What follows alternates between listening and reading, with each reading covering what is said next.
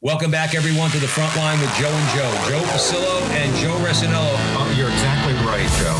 We work for the man upstairs as you do. You're setting me up quite well. You just gave me an alley-oop. The greatest revolutionary act you can commit right now is to open your mouth and speak the truth. Whether you're an academic or you're a regular guy, we have to be fearless. And once more, dear brothers and sisters, let us go into the breach. Welcome back, everyone, to the front line with Joe and Joe. Joe Pasillo, always joined by Joe Resinello. And once more, dear brothers and sisters, let us go into the breach on the Veritas Catholic Network, 1350 on your AM dial, serving the New York metropolitan area. Please be sure to download our Veritas Catholic Network mobile app so that you can have access to all of our station's content. And please be sure to follow Joe and I on Facebook and YouTube. You can find us at the front line with Joe and Joe. Like, subscribe, share, hit that little bell, do all that fun stuff. And today we are very pleased and honored to be joined by Dr. John Bergsma. And we are going to talk to him about his new book, Jesus and the Old Testament Roots of the Priesthood. And for those of you who are not familiar with John, just a brief bio. John Bergsma is a professor of theology at the Franciscan University of Steubenville. A former Protestant pastor, Dr. Bergsma has authored several books on scripture and the Catholic faith, including Jesus and the Dead Sea Scrolls, Revealing the Jewish Roots of the Church, and A Catholic Introduction to the Bible, Old Testament with Brant Petrie. Dr. Bergsma speaks regularly for parish missions, diocesan conferences, clergy convocations, and other events nationally and internationally. He and his wife, Dawn, reside with their 8 children in Steubenville, Ohio. Dr. John Bergsma, welcome to the front line with Joe and Joe. Absolutely. Great to be out with you, Joe's. Excellent. And yeah, we'll give you enough time at the end, Dr. Bergsma, where you can let everybody know if they want to contact you for speaking engagements and things like that, where we could provide that information. So having said all that, I'm going to hand it over to Joe. We'll start with a prayer. It's our custom to start with the prayer because all good things start with the prayer, and this is a good thing. In the name of the Father, Son, Holy Spirit, amen. Remember, O most gracious Virgin Mary, never was it known that anyone who sought your help or sought your intercession was left unaided. Inspired by this confidence, we fly unto you, a virgin of virgins, our mother. To you we come, before you we stand, sinful and sorrowful. O Mother, the Word incarnate, despise not our petitions, but in your clemency hear and answer us, amen. St. Thomas Aquinas. Pray for us. In the name of the Father, Son, Holy Spirit, amen. Before we get into the conversation, Doctor, I see a vowel at the end of your name. Are you Italian? No. That would be much more interesting than what I really am. I'm really Dutch. Okay.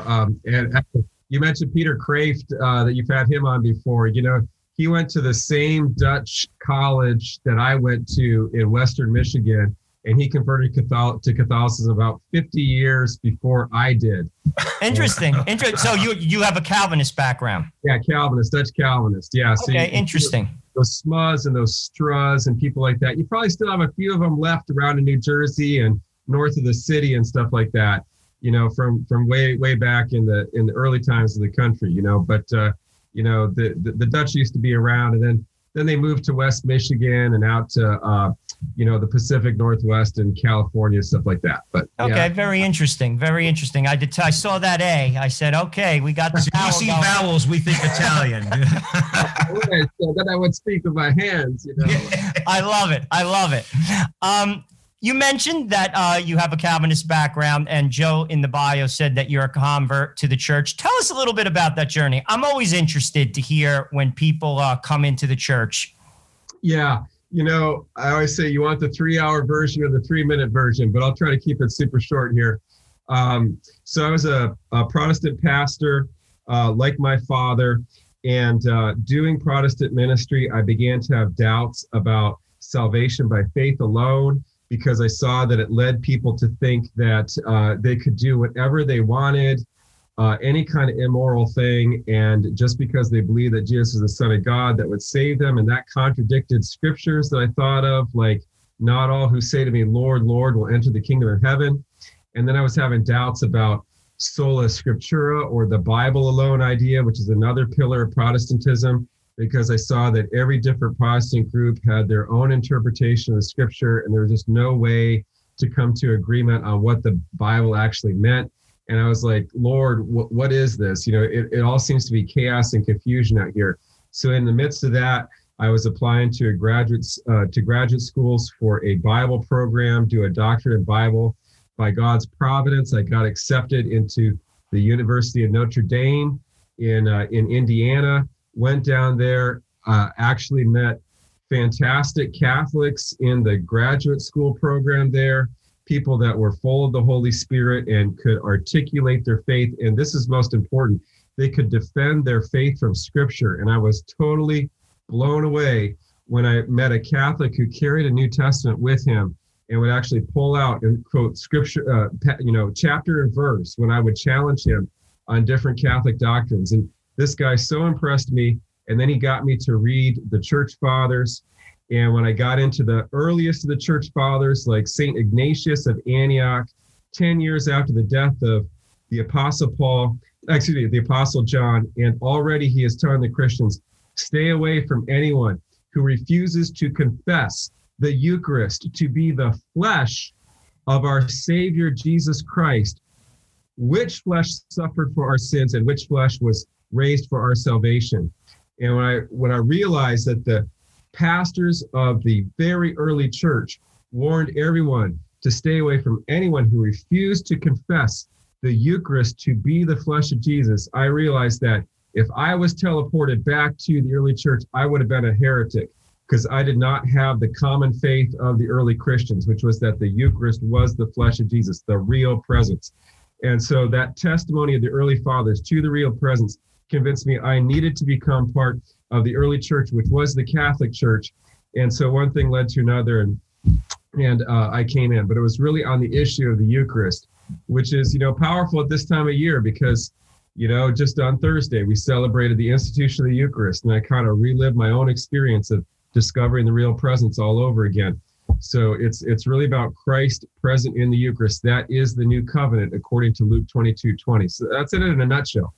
I love what you and Dr. Brant Petrie do. I watch you guys all the time in your YouTube videos and the way you explain things. What I love about it more than anything else is you're not confrontational.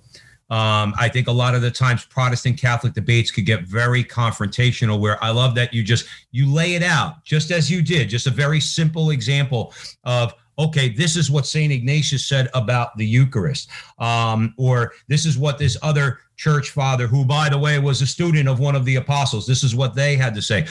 Along those same lines, briefly, tell our audience, because I think a lot of people don't know about it. What is the Didache? Why is that document important, especially in regards to, again, showing how the Catholic faith does in fact go back to the beginning, or at least give a very good indication that this is the faith of the church that Jesus founded? Yeah, so the Didache is an early catechetical document from either the first century, the second century, but very early regardless, that has all of, the basic components of Catholicism are already present there. And, so it's a powerful witness to the fact that our faith goes back to the earliest church. I mean, in the Didache, you don't have anything about salvation by faith alone. You don't have anything about the Bible alone, or these other rallying cries of, the Reformation.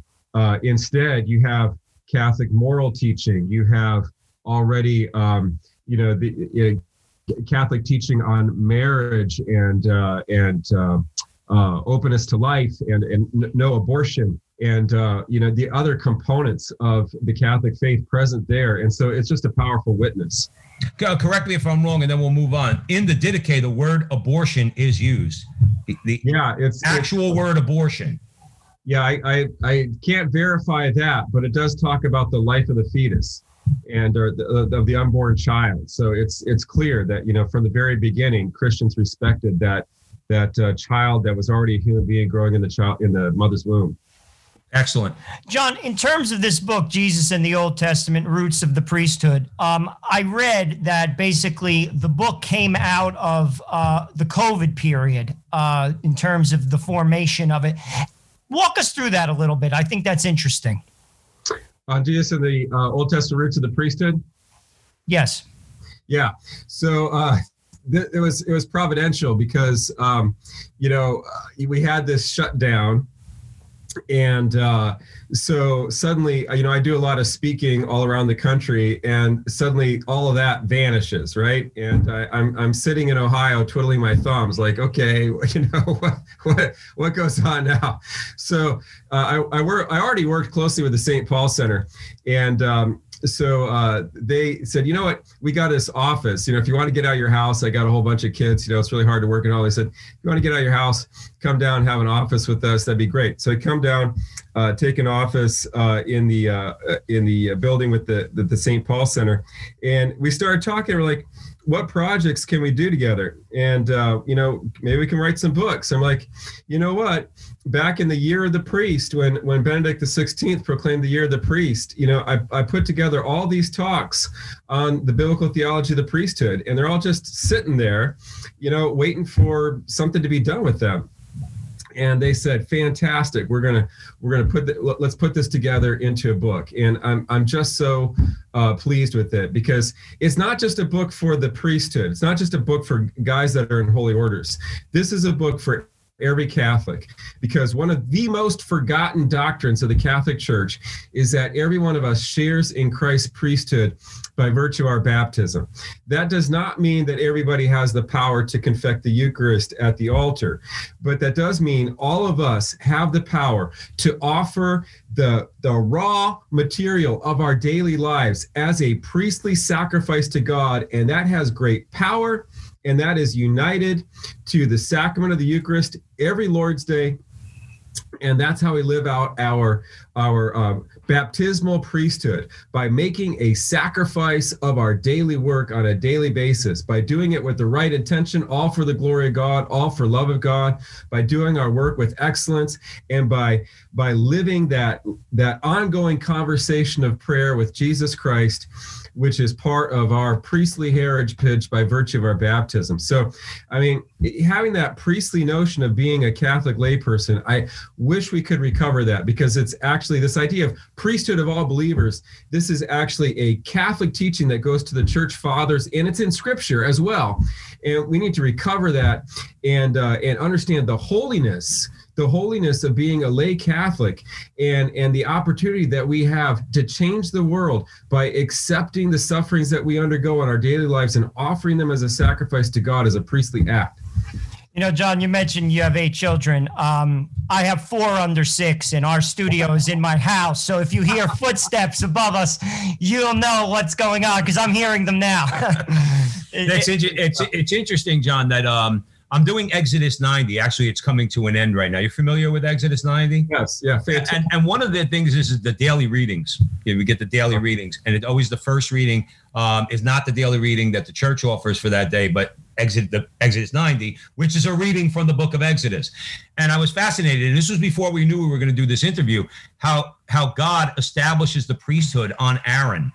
And I'm reading it, again, not as a theologian, just as a layman. I'm saying, wow, that, it just struck me. I said, that sounds awfully Catholic.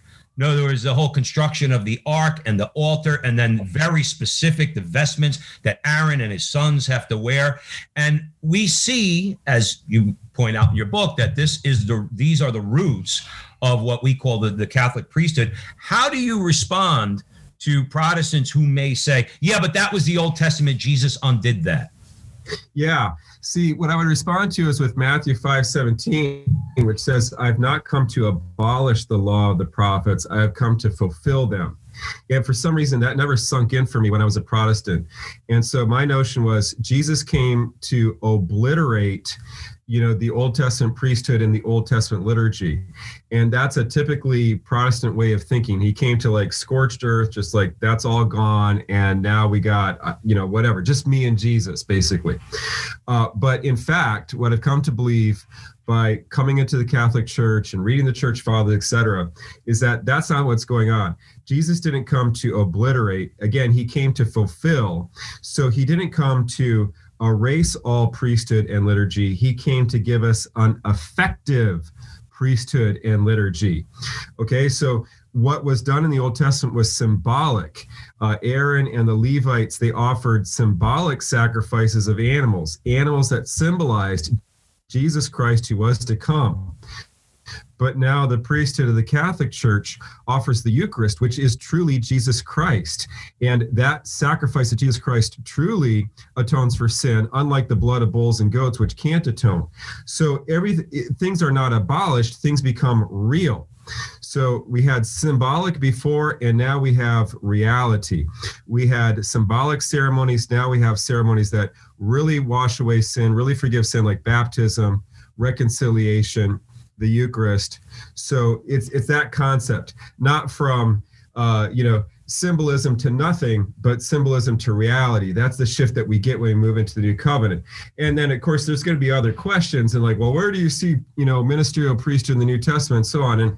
And I do have responses to all that as well if the conversation goes in that direction. Okay. In terms of obviously, our Protestant brothers and sisters, we love them. You know what I'm saying? I think that's doesn't even have to be said. But if you have to give one piece of advice to them, you lived basically, their walk. What would you say to them with regard to about the Catholic Church and what it's about? Maybe that could unlock their heart a little bit. Yeah, what I'd say about that is if you truly love Scripture, if you're truly passionate about Scripture, then you will want to become Catholic, because the Catholic Church takes Scripture more seriously than any other group or branch of Christianity out there. I was shocked when it came down to it. I had my Catholic friend Michael, who was really praying for me to come into the Catholic Church, and I was resisting coming into the Catholic Church. And the sticking point became the Eucharist. And suddenly the irony struck me, after reading the Church Fathers on it. But the irony struck me that my Catholic friend was taking Scripture more literally and more in its plain sense than I was. Because, our Lord says in John 6, unless you eat the flesh and drink the blood of the Son of Man, you have no life in you. But he who eats my flesh and drinks my blood has eternal life, and I will raise him up on the last day. And I was saying, no, that has to be symbolic. That can't be real. And here my friend Michael was saying, no, he's serious about what he's saying. That's true in the plain sense. He's going to give his flesh to us in the Eucharist to eat. And again, in the passages in Luke 22 and in Mark 14 and the other passages about the Last Supper, Jesus says, this is my body, this is my blood. That's the plain sense of it. 1 Corinthians 10 and 11. St. Paul says, the cup of blessing that we bless, is it not a partaking of the blood of Christ?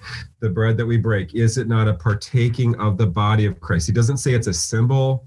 He doesn't say it represents. No, he says it is a fellowship or a partaking or a participating in. And that implies then it really is the flesh and the blood of Jesus. So that's just one example. That's just one example. Okay, that's the Eucharist. But that's where the Catholic Church is taking our Lord exactly at his word. And so I know maybe we have some listeners who are, devout Protestants. God bless you. I love people who take the word of God seriously. I love my Jewish brothers who take the word of God seriously. But if you really take it seriously, then you're going to find your home eventually in the Catholic Church, because nobody takes the word of God more seriously than the Catholic Church. Amen. I would agree with you. And, I'm a big fan of Marcus Grodi, and I watch his show, The Journey Home. And what I have found, it's a common thread across many of those stories, is if people read back to the Church Fathers, they go all the way back, like you said, they ultimately come to the conclusion that the roots of Christianity are Catholic. Yes. It's Catholic. And I could just speak to me personally, why I am Catholic. One, I'm Italian. I'm born Catholic. That's a given. However, why did you stay Catholic? That's the question. That's the important question. It's the sacraments. I am Catholic because of the sacraments. Nothing can replace the sacraments. And I think personally, people have to experience that reality. Some of the things that Joe Pasillo and myself talk about, only 30% of Catholics believe in the true presence. We got to change that. We have to, because once you understand that Jesus is in the sacraments, you will never leave the Catholic Church. Mm-hmm. no matter what happens, because there are always good priests. I know how I feel when I sit before the Blessed Sacrament. I know how I feel after I go to confession. It's tangible and it's real. And that only takes place because of the priesthood. And this is where I wanted to take this question. In your book, basically a major thread holding the biblical storyline together is the priesthood. Could you elaborate on that? Yeah, absolutely. So, from the very beginning, our first parents had this priestly call, in particular Adam. In Genesis 2:15, it says that Adam was placed in the garden to work and to guard in the garden. And that doesn't seem to mean anything to us modern American readers. But if we actually look at the original language and look for those verbs, work and guard, in the rest of the Bible, we find that they are used together in the book of Numbers, and they describe the priestly duties. The priests and the Levites had to go into the tabernacle, and they worked the work and they guarded the guardianship. That's how it's phrased in the original language. Working the work meant celebrating the liturgy, and guarding the guardianship meant keeping the sanctuary clean.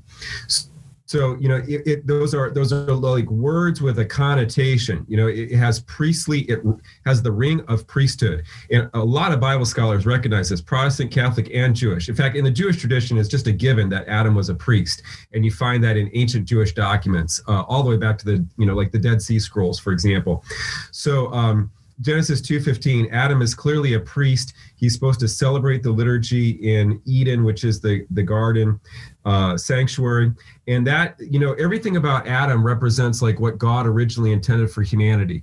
So there was this basic priesthood intended for us. In the book, I say we're not just Homo sapiens, which means, thinking man. We're Homo liturgicus. We're worshiping man. Okay, that's in our nature. So that call to be one who worships God and offers sacrifice to God and enters into communion with God, that's like deep in our nature.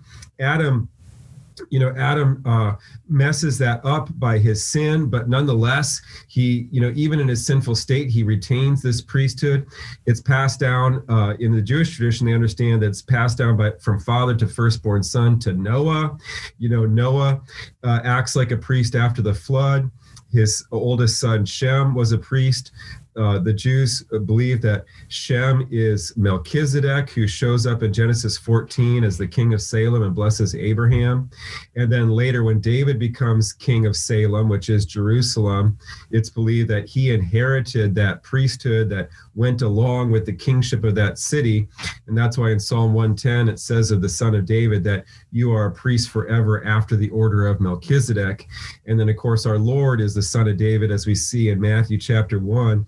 And so he inherits this priesthood of Melchizedek that really goes back to Adam. So there's this priesthood theme that runs all the way through, and St. Peter tells us in 1 Peter 2:9 that we as the church, we are a royal priesthood.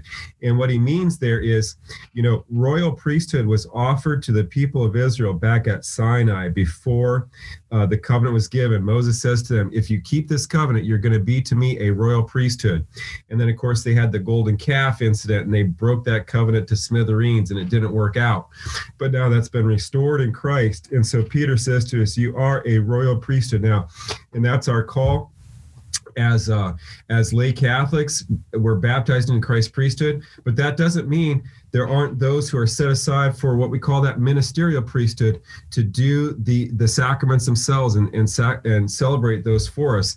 And those men come out of the apostles. Jesus gives the priestly duties of the Levitical priesthood one by one. As we read the Gospels, he hands them over to the apostles, and the apostles share them with their successors when we read the book of Acts. And that's the origin of those in holy orders who had that what we call ministerial priesthoods. But the two priesthoods work together in the church. For those of you who are just joining us, you're with the Front Line with Joe and Joe Pasillo and Joe Resinello, and we're having a great conversation with Dr. John Bergsma about his new book, Jesus and the Old Testament Roots of the Priesthood. John, there was so much there to touch upon. I want to just basically expand on one thought. You said we were created to worship. That's one of two essential points that this book brings out. It basically, you also state that we as disciples have a mission. Talk a little bit about, because I think it gets into like almost like the natural law. We're meant to worship. Human beings were made for God. Talk about that. I think a lot of people can relate to it. And John, just so you know, we have about 5 minutes till the break, just to give you a heads up. Yeah, absolutely. So, that's deep in our nature. Modern, secular science, whether it's social science or natural science, wants to deny that, wants to say that we're nothing but material beings that evolved from lower life forms, etc. But that's not true to our being. And what you see is we're going to worship something, okay? And everybody worships something. They either worship their pleasures, they worship their music, they worship sexuality, they worship drugs, or gaining prestige in their job, or their pride, or money. Okay, and the ancient peoples worshiped those things too, but they actually made idols, that were personifications. So the god Mars was the personification of power, and the goddess Venus was the personification of sexual pleasure, and so on. And so they worship these things in a overt way, but it hasn't changed. We still do that. We just don't make the gold idols anymore, okay? But it's still fundamentally idolatry. So we're going to worship something, and we best worship God, because when we worship God, he elevates our nature and he draws us up to himself, and he makes us noble and he makes us virtuous. And if we don't worship God, we're going to end up worshiping something else, and anything else other than God ends up essentially worshiping Satan. It ends up worshiping essentially demons, and that degrades us. And it leads us into cruelty, it leads us into selfishness, it leads us into self-seeking, etc. So if we don't want to be degraded as human beings, we need to answer that fundamental created call in us to worship God, who elevates us and ennobles us, rather than all this other crap around us that just drags us down to an animal level. One thing that's funny is that I said earlier in the conversation, I said you're not confrontational. However, John, I am, okay? and I've had this conversation with people. I've learned to be a little bit better, but I've had this conversation, and the subject of worship or serving God has come up with people who I know who are either agnostic or just outright atheists in a very dismissive way too. Like, I'm an atheist, I'm smarter than you. But having said that, and they say, well, you just worry about worshiping God. In other words, like, that's all you want to do for eternity. I said, but every time you go out and you're together with your friends, that's all you do is worship yourselves. And I made the point that you just made, maybe, like I said, in a little bit more of a confrontational way. I said, do you think you're not worshiping something when you sit around? In other words, and that's all you do is talk about yourself and the things that you create. In other words, whether you're an actor, whether you're a musician, whether you're a dancer, that you do the same thing. I said, I just believe that, and Catholics believe that, when we reach heaven, we're going to sit around and talk about the infinite, which is the mind of God itself and God himself. Okay. Where, and we worship that because everything that I am comes from God. I said, so that's why God is due the worship. And that's why I'll be very pleased to worship God for all eternity, because why wouldn't you? Because you have no being if it's not for God. And that doesn't quite seem to penetrate sometimes. And I had an atheist tell me one time, why does God need worship if he's so great? Why does he need worship for creatures? I said, look, it's not God that needs worship. It's us that need worship. Because what worship is, it's communion. It's like this embrace of another person. And so worship is how we embrace God, how we enter into communion, that relationship with him. And that's ecstatic, that's like leads to ecstasy, because he is so perfect, so beautiful, so extraordinary. And that's why good worship, when we do it right, when there's honor and there's reverence and there's beauty in worship, it actually, elevates us, and leads to an ecstasy, and people, have experiences. But even if we don't have some kind of like supernatural experience in the worship center, it's still, we're entering into communion with God. It's that relationship, and that's what it's all about. Yeah. We're going to go to a break. I would say this, though. I have said to people that when I guess in a very kind of almost critical or dismissive way, where I've heard people say, well, what is the purpose of life? And I said, well, to know, love, and serve God. And they said, well, why is that? I said, because I can never know God the way he knows me. I can never serve God the way he serves me. And I can never love God the way he loves me. So it's like you said, John, I do these things because not because God needs it, because we do. So let me leave it there for a second, and we'll take a break and we'll come right back. You're at the front line with Joe and Joe Pasillo and Joe Resinello. We are way in the breach with Dr. John Bergsma, and we're talking about his new book, Jesus and the Old Testament Roots of the Priesthood. Please remember you're listening to the Veritas Catholic Network, 1350 on your AM dial, serving the New York metropolitan area, and make sure you download the app, Veritas Catholic Network app, so that you can have access to all of our content. We'll talk to you in a couple of minutes. Hi, this is Dr. David Anders from EWTN's Call to Communion. Every day, we ask the question, what's stopping you from becoming a Catholic? People call in from all over the world to share with us their thoughts, their concerns, their questions about the Catholic faith. And we try to answer those questions, remove objections and misunderstanding. And the fruit is obvious in the lives of the callers. We get testimonies on a daily, weekly basis of those whose lives have been transformed by first encountering the gospel of Jesus Christ in the Catholic Church on Catholic radio. Veritas Catholic Network, 1350 AM, is bringing the truth to Connecticut and New York, serving the larger New York City metro area. You can support their ministry by calling 833-888-7884. That's 833-88-TRUTH, or VeritasCatholic.com. Remember, Veritas Catholic Network, on the air since August the 21st, 2019. Welcome back, everyone, to the front line with Joe and Joe Pasillo and Joe Resinello, way in the breach with Dr. John Bergsma, and we are talking about his new book, Jesus and the Old Testament Roots of the Priesthood. And with that, I'm going to hand it over to my brother, Joe Resinello. John, your book has like a 4-part study series. Tell us a little bit about that, because I'm sure a lot of people would like to utilize that, say in parishes, in men's groups. What kind of feedback have you got back from that? And also, what advice would you give folks that are utilizing it to utilize it effectively? Sure. Yeah, this is a short book, something like 150 pages. It's not a difficult read. Came out of, oral lectures that we basically transcribed. So folks should not be intimidated. This makes a great parish study.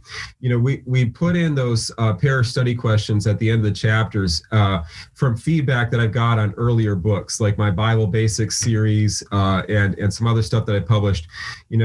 People love the books, but then they would call in, they would email and say, hey, do you have some study questions so we can work through this book as a group? So we thought we'd, beat it to the punch this time and just put the questions in there with the first edition.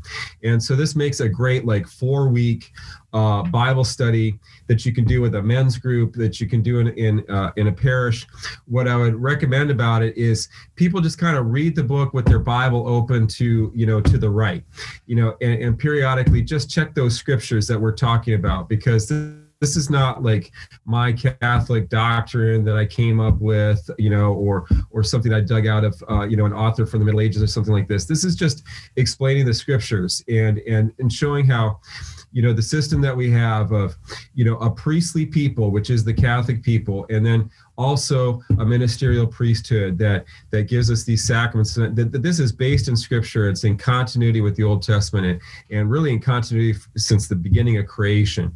And this can really revitalize people's spiritual lives as they realize their own priestly call by virtue of their baptism, as well as understand what the role of the ministerial priest is. Your pastor, the priest that you go to for confession and so on.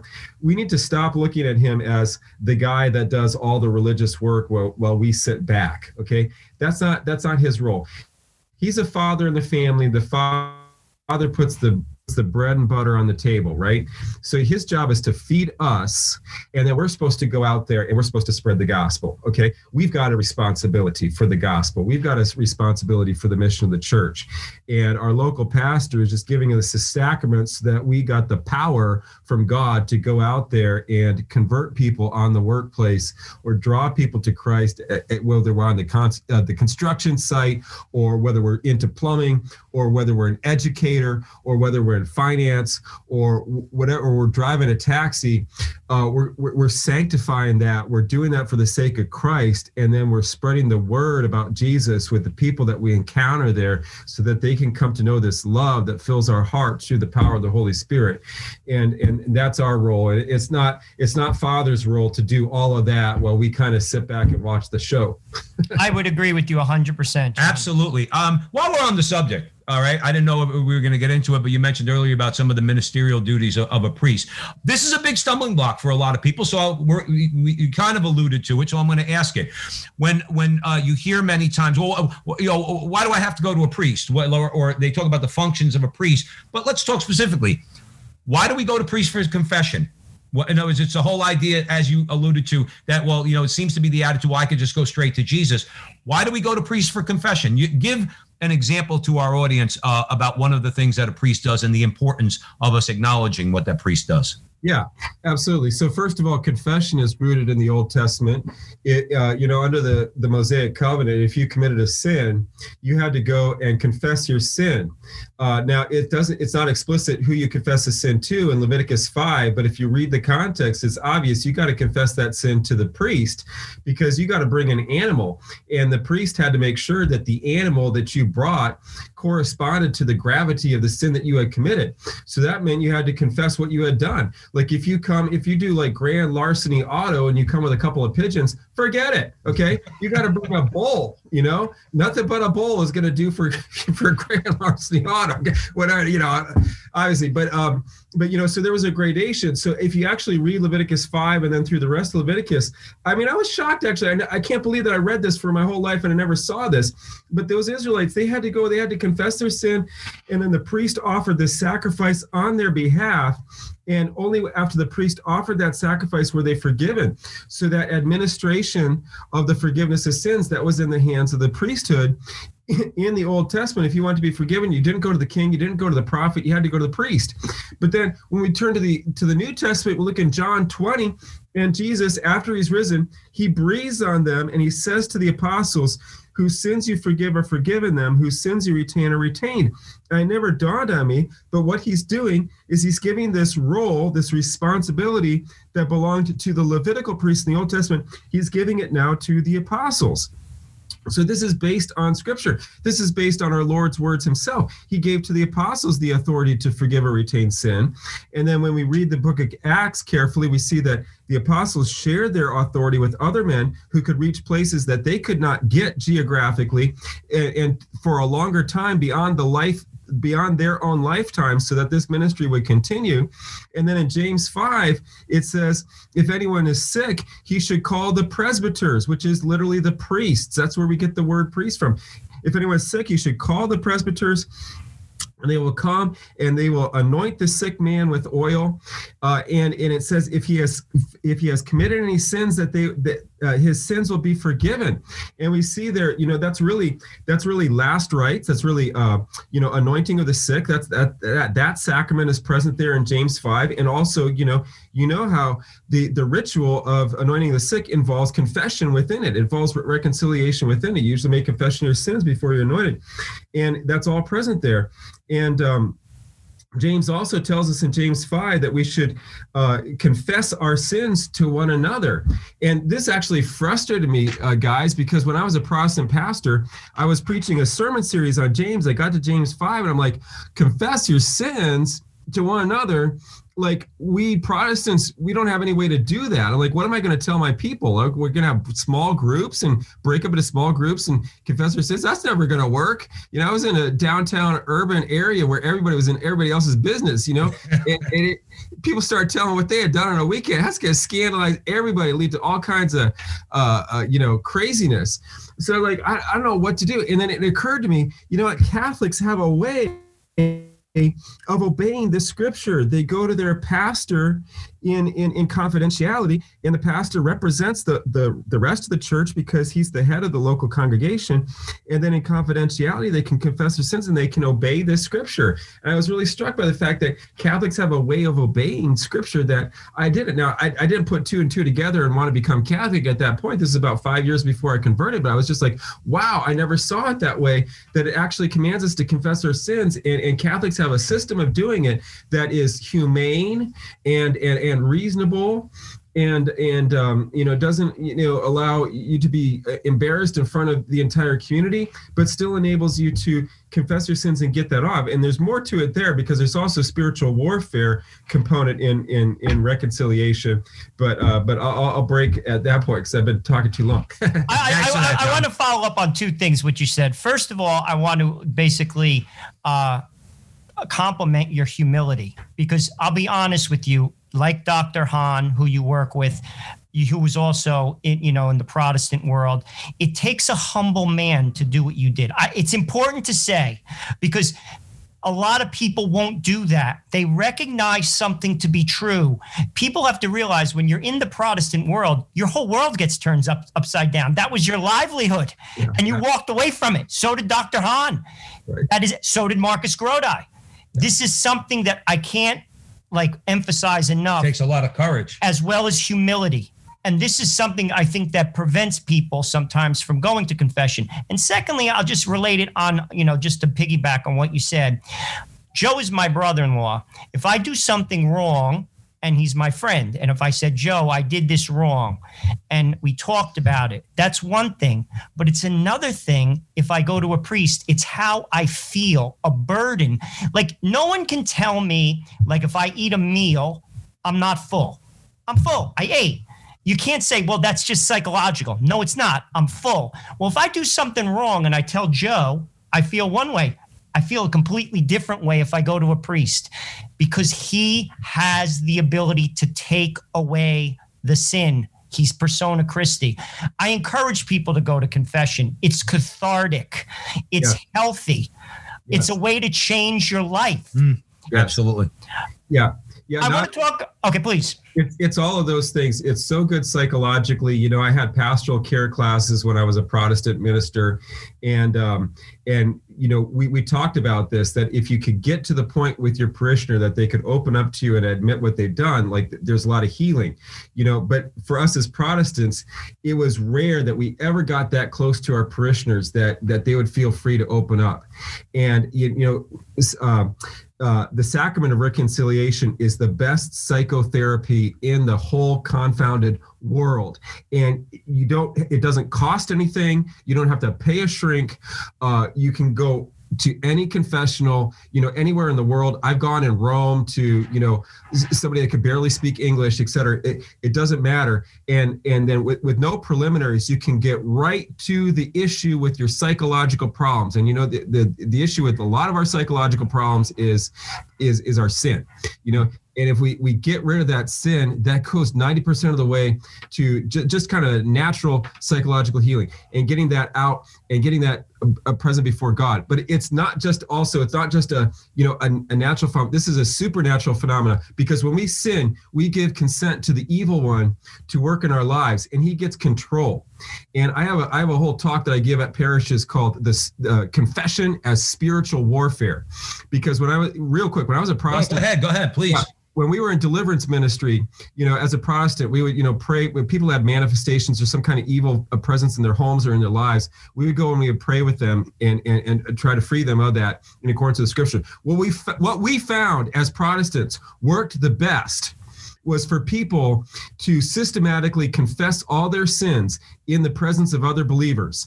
And that worked much better than trying to call up a demon and force them out by the name of Jesus. That kind of formal exorcism, that has its place in some cases. But usually the most effective thing we found was for people to confess all the sins that they could think of in the presence of other believers and ask the Lord for forgiveness in the presence of other believers. And people would be freed from crazy stuff going on in their house. I mean, I lived where it was raw, where it was prostitution, drug use, every kind of, evil that you can imagine in downtown Grand Rapids where I used to serve. So there was a lot of demonic activity, and we saw the freeing power that people getting liberated by confessing their sins in the presence of other Christians. And that was planting a seed in my mind, because a couple of years later, when I was pondering coming into the Catholic Church, I realized, oh my gosh, the sacrament of confession, that is liberation. That is spiritual liberation. That is deliverance ministry is what that is. It's a kind of exorcism right there, that if you go and you confess your sins, what you're doing is you're denying the consent that you gave to the evil one to work in your life. And when you deny consent, he has to leave. He's got no hand grips on you. I like to use the image of a greased pig. You know, when you come out of confession, you're like a greased pig. You can't, the devil can't grab onto you. You keep slipping out of his hands because he's got nothing to hold on to you, because you haven't given him consent to work in your life. And he can't work in your life unless you give him consent. And you give him consent when you sin. And so confession frees you from all that. It's really deliverance ministry, and people need to take that perspective on it, that I'm going to be freed. I'm not just going to be judged or something like that. No, I'm going to be liberated. And I always loved this sacrament, and I go frequently because I love to be liberated. Amen. I 2 points I want to make. One is to emphasize to the audience out there, you're listening to The Frontline with Joe and Joe Pasillo, Joe Rossinello. Great and important conversation with Dr. John Bergsma. We're talking about his book, Jesus and the Jewish Roots of the Old Testament Roots of the Priesthood. 2 points. One is, and I've heard this, and it's something I want to impart to the audience, remembering along the lines of what you said, John, the devil is a mangy dog, okay, but he's on a leash. Mm-hmm. And the only way he can get you is if you enter his circle, okay? Because he is on a leash, and that's what we do. That's what we do when we sin. The other one is, I hope I'm not misattributing this. I think it was Carl Jung. I could be wrong, but I think it was Carl Jung who said, if my patients availed themselves of Catholic confession, I'd lose 99% of my patients. I believe it was him that said that. Was, actually. All right, and it was Jung that said that. There's an acknowledgement there that a lot of people don't want to hear on the part of Carl Jung, to say, you know, a lot of the issues these people are dealing with are guilt issues, due to sin, and the greatest psychiatrist in the world can't truly take that away. Only Christ can. Yeah. John, you talked about the rite of our baptism, and you basically talked a little bit about the role of priest. I want to expand on that a little bit. We are, by the rite of our baptism, all Catholics, we are priests, prophets, and kings. Yes. Let's talk a little bit about prophets. What is a prophet? A prophet is someone who speaks the truth. We're in the Easter season. Yesterday, I went to the, the Good Friday service. Basically, the priest read, he said, "Those who hear the truth, hear my voice." I think that is very accurate. Teresa of Avila, she was an atheist. She was of Jewish, had a Jewish background. She heard something. Well, and then she read something. Edith Stein, she read a book on Teresa of Avila. I correct myself. And she then said, "This is the truth." Mm-hmm. People whose hearts are basically open to the truth, and we're called to speak the truth. So basically, Catholics in this culture basically have to witness their faith by their lives. I always say this on the show, John. People believe what they see, not necessarily what they hear. How best can Catholics strengthen themselves spiritually for this battle in the public square? Because we are in a war in the public square. Yeah, absolutely.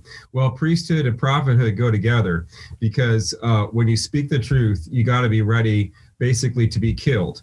And that's the priestly aspect, is as baptized believers, what we offer to God is essentially our lives. And that may take the form of our daily work, but it might actually literally take the form of our lives. And so you don't have the courage to speak the truth until you've been reconciled to this priestly call by our baptism, that I've got to be ready to lay down my life like Jesus did.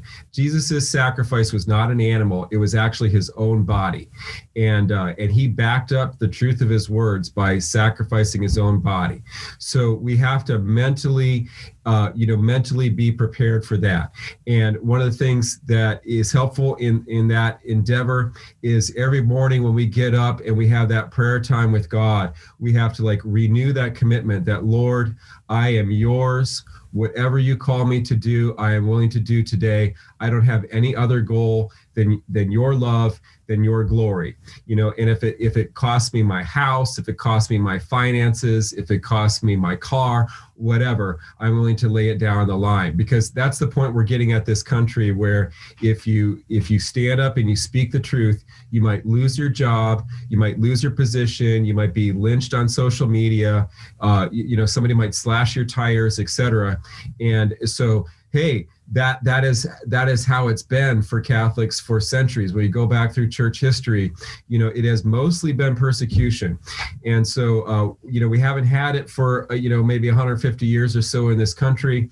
And we've got kind of cushy, but we have to be willing to lay down our lives in that priestly act in order to have that prophetic courage to actually say what's true and say to all this nonsense, all this kind of like modern superstition that's going around in our culture, with people like outright denying, what's obvious, maleness and femaleness, for example, the life of the child in the womb. And it's like, just like, let's wake up, people here. But to have the courage to speak that truth, we have to be willing to make that sacrifice. John, I just want to say this. Go ahead.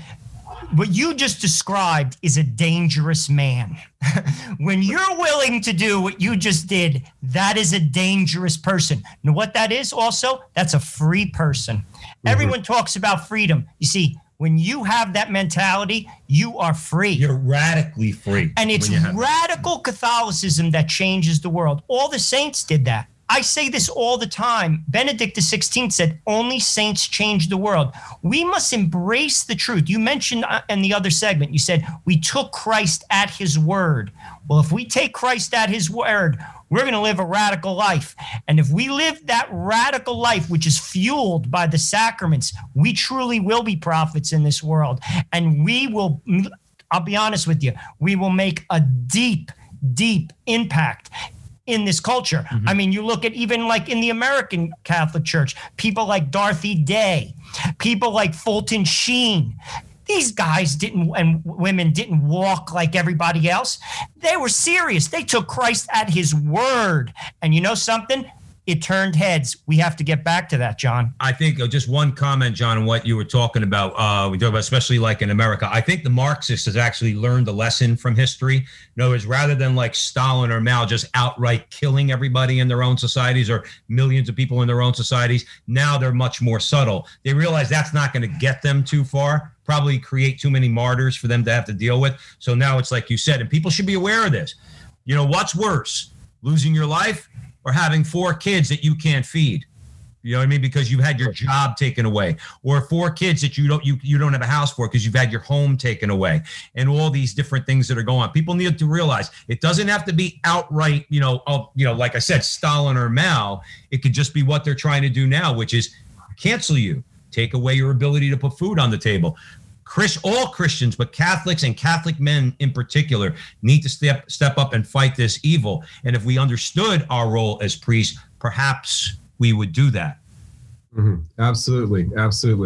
And we got to be ready to do whatever, my backup plan is truck driving. It'll be harder for them to cancel me as a truck driver. Amen. I love it. But, John, we love you. To be honest, I like the way you think. That is great. The laity's kingly office is exercised, this just to basically expand on this, by their leadership in the temporal affairs. I mean, we're all in the world. I work at a bank. Joe works at a restaurant. The catechism is very clear on this. I just want to read you this quote. This is what it says. It says, moreover, by uniting their forces, let the laity so remedy the institutions and conditions of the world when the latter are an inducement to sin, that these may be conformed to the norms of justice, favoring rather than hindering the practice of virtue. And this is the important part. By so doing, they will impregnate the culture and human works with moral value. This goes to what you're saying, John. Priests have their role. We have ours. We got to get out there and we have to show people. That's what Catholics are supposed to do. Please comment on it. Yeah, absolutely. So, sometimes first of all, most Catholics never heard this idea that we're priests by our baptism. Secondly, when folks do hear that, they think, oh, that means I need to lector at Mass, or I need to be an usher or something. In other words, I've got to take some kind of liturgical role. It's like, no, you don't get it.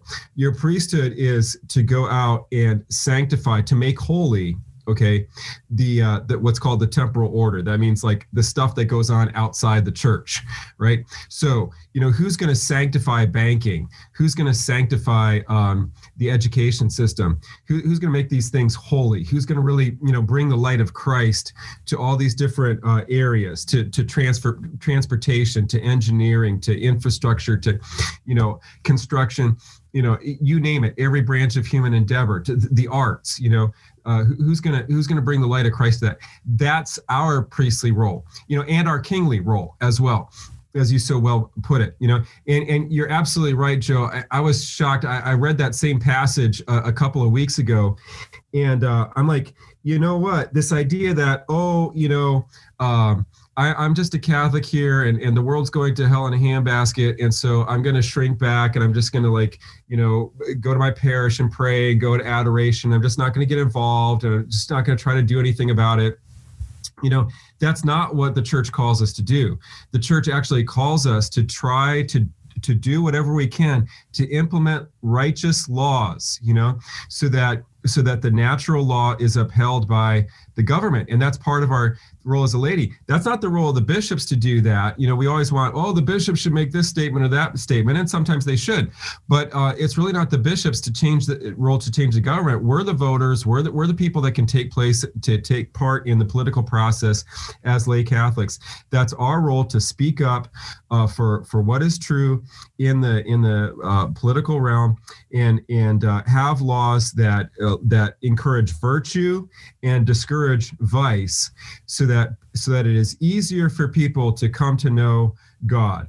And when what we currently have is a culture that punishes virtue and rewards vice, and it messes with the minds of the young, such that it's quite literally hellacious. They're growing up in an upside down world where when they do what's right, they're punished, and when they do what's wrong, they get rewarded. And that's a system that we're living in. And you're absolutely right. We can't sit back. We may not be successful in the short term, but as Catholics, we're called to be involved and to sanctify, to make holy, yes, even the realm of politics, so that our laws encourage what is right and discourage what is evil. One thing that I just want to follow up with, that's one of the things, I'm glad you said it, that Joe and I say on the show all the time. The greatest counter-revolutionary act you could commit right now is to open your mouth and speak the truth. So, John, we have I'm guessing about 3 minutes or so. Joe, how about one final question for John? And John, at the end of the question, please tell our audience where they can learn more about you, what you're doing, and most importantly, where they can buy your books, please. Basically, we talked to Bill Donahue. Our show just kicked off on Veritas. He was our first guest, and he talked about a practical way to basically speak to what you just said. Basically, run for school board. We see a lot of things going on in public schools, even in, affluent neighborhoods. Adults are pushing transgenderism on children. I mean, gosh, I can't even believe this. Kids don't need that. I mean, people have to stand up. It's not like even if, like you said, even if you're going to lose, like, you have to stand up to this, not hurt people, not burn things down, but speak the truth. This is what John Paul II had to say. And I love what he said, because I love what he did. He was one of the best, to be honest with you. I think he was the most significant person of the 20th century. That's my opinion. But he said, lay believers are in the front line of the church. For them, the church is the animating principle of human society. Therefore, they in particular ought to have an ever clearer conscience, not only of belonging to the church, but of being the church. We're that extension. We have to be those people. It's so important, John. I mean, I get crazy. About it, but it's just so important. Yeah. Can you comment on that? Yeah. John Paul II was just, calling us out to our vocation, what we've been talking about this whole time.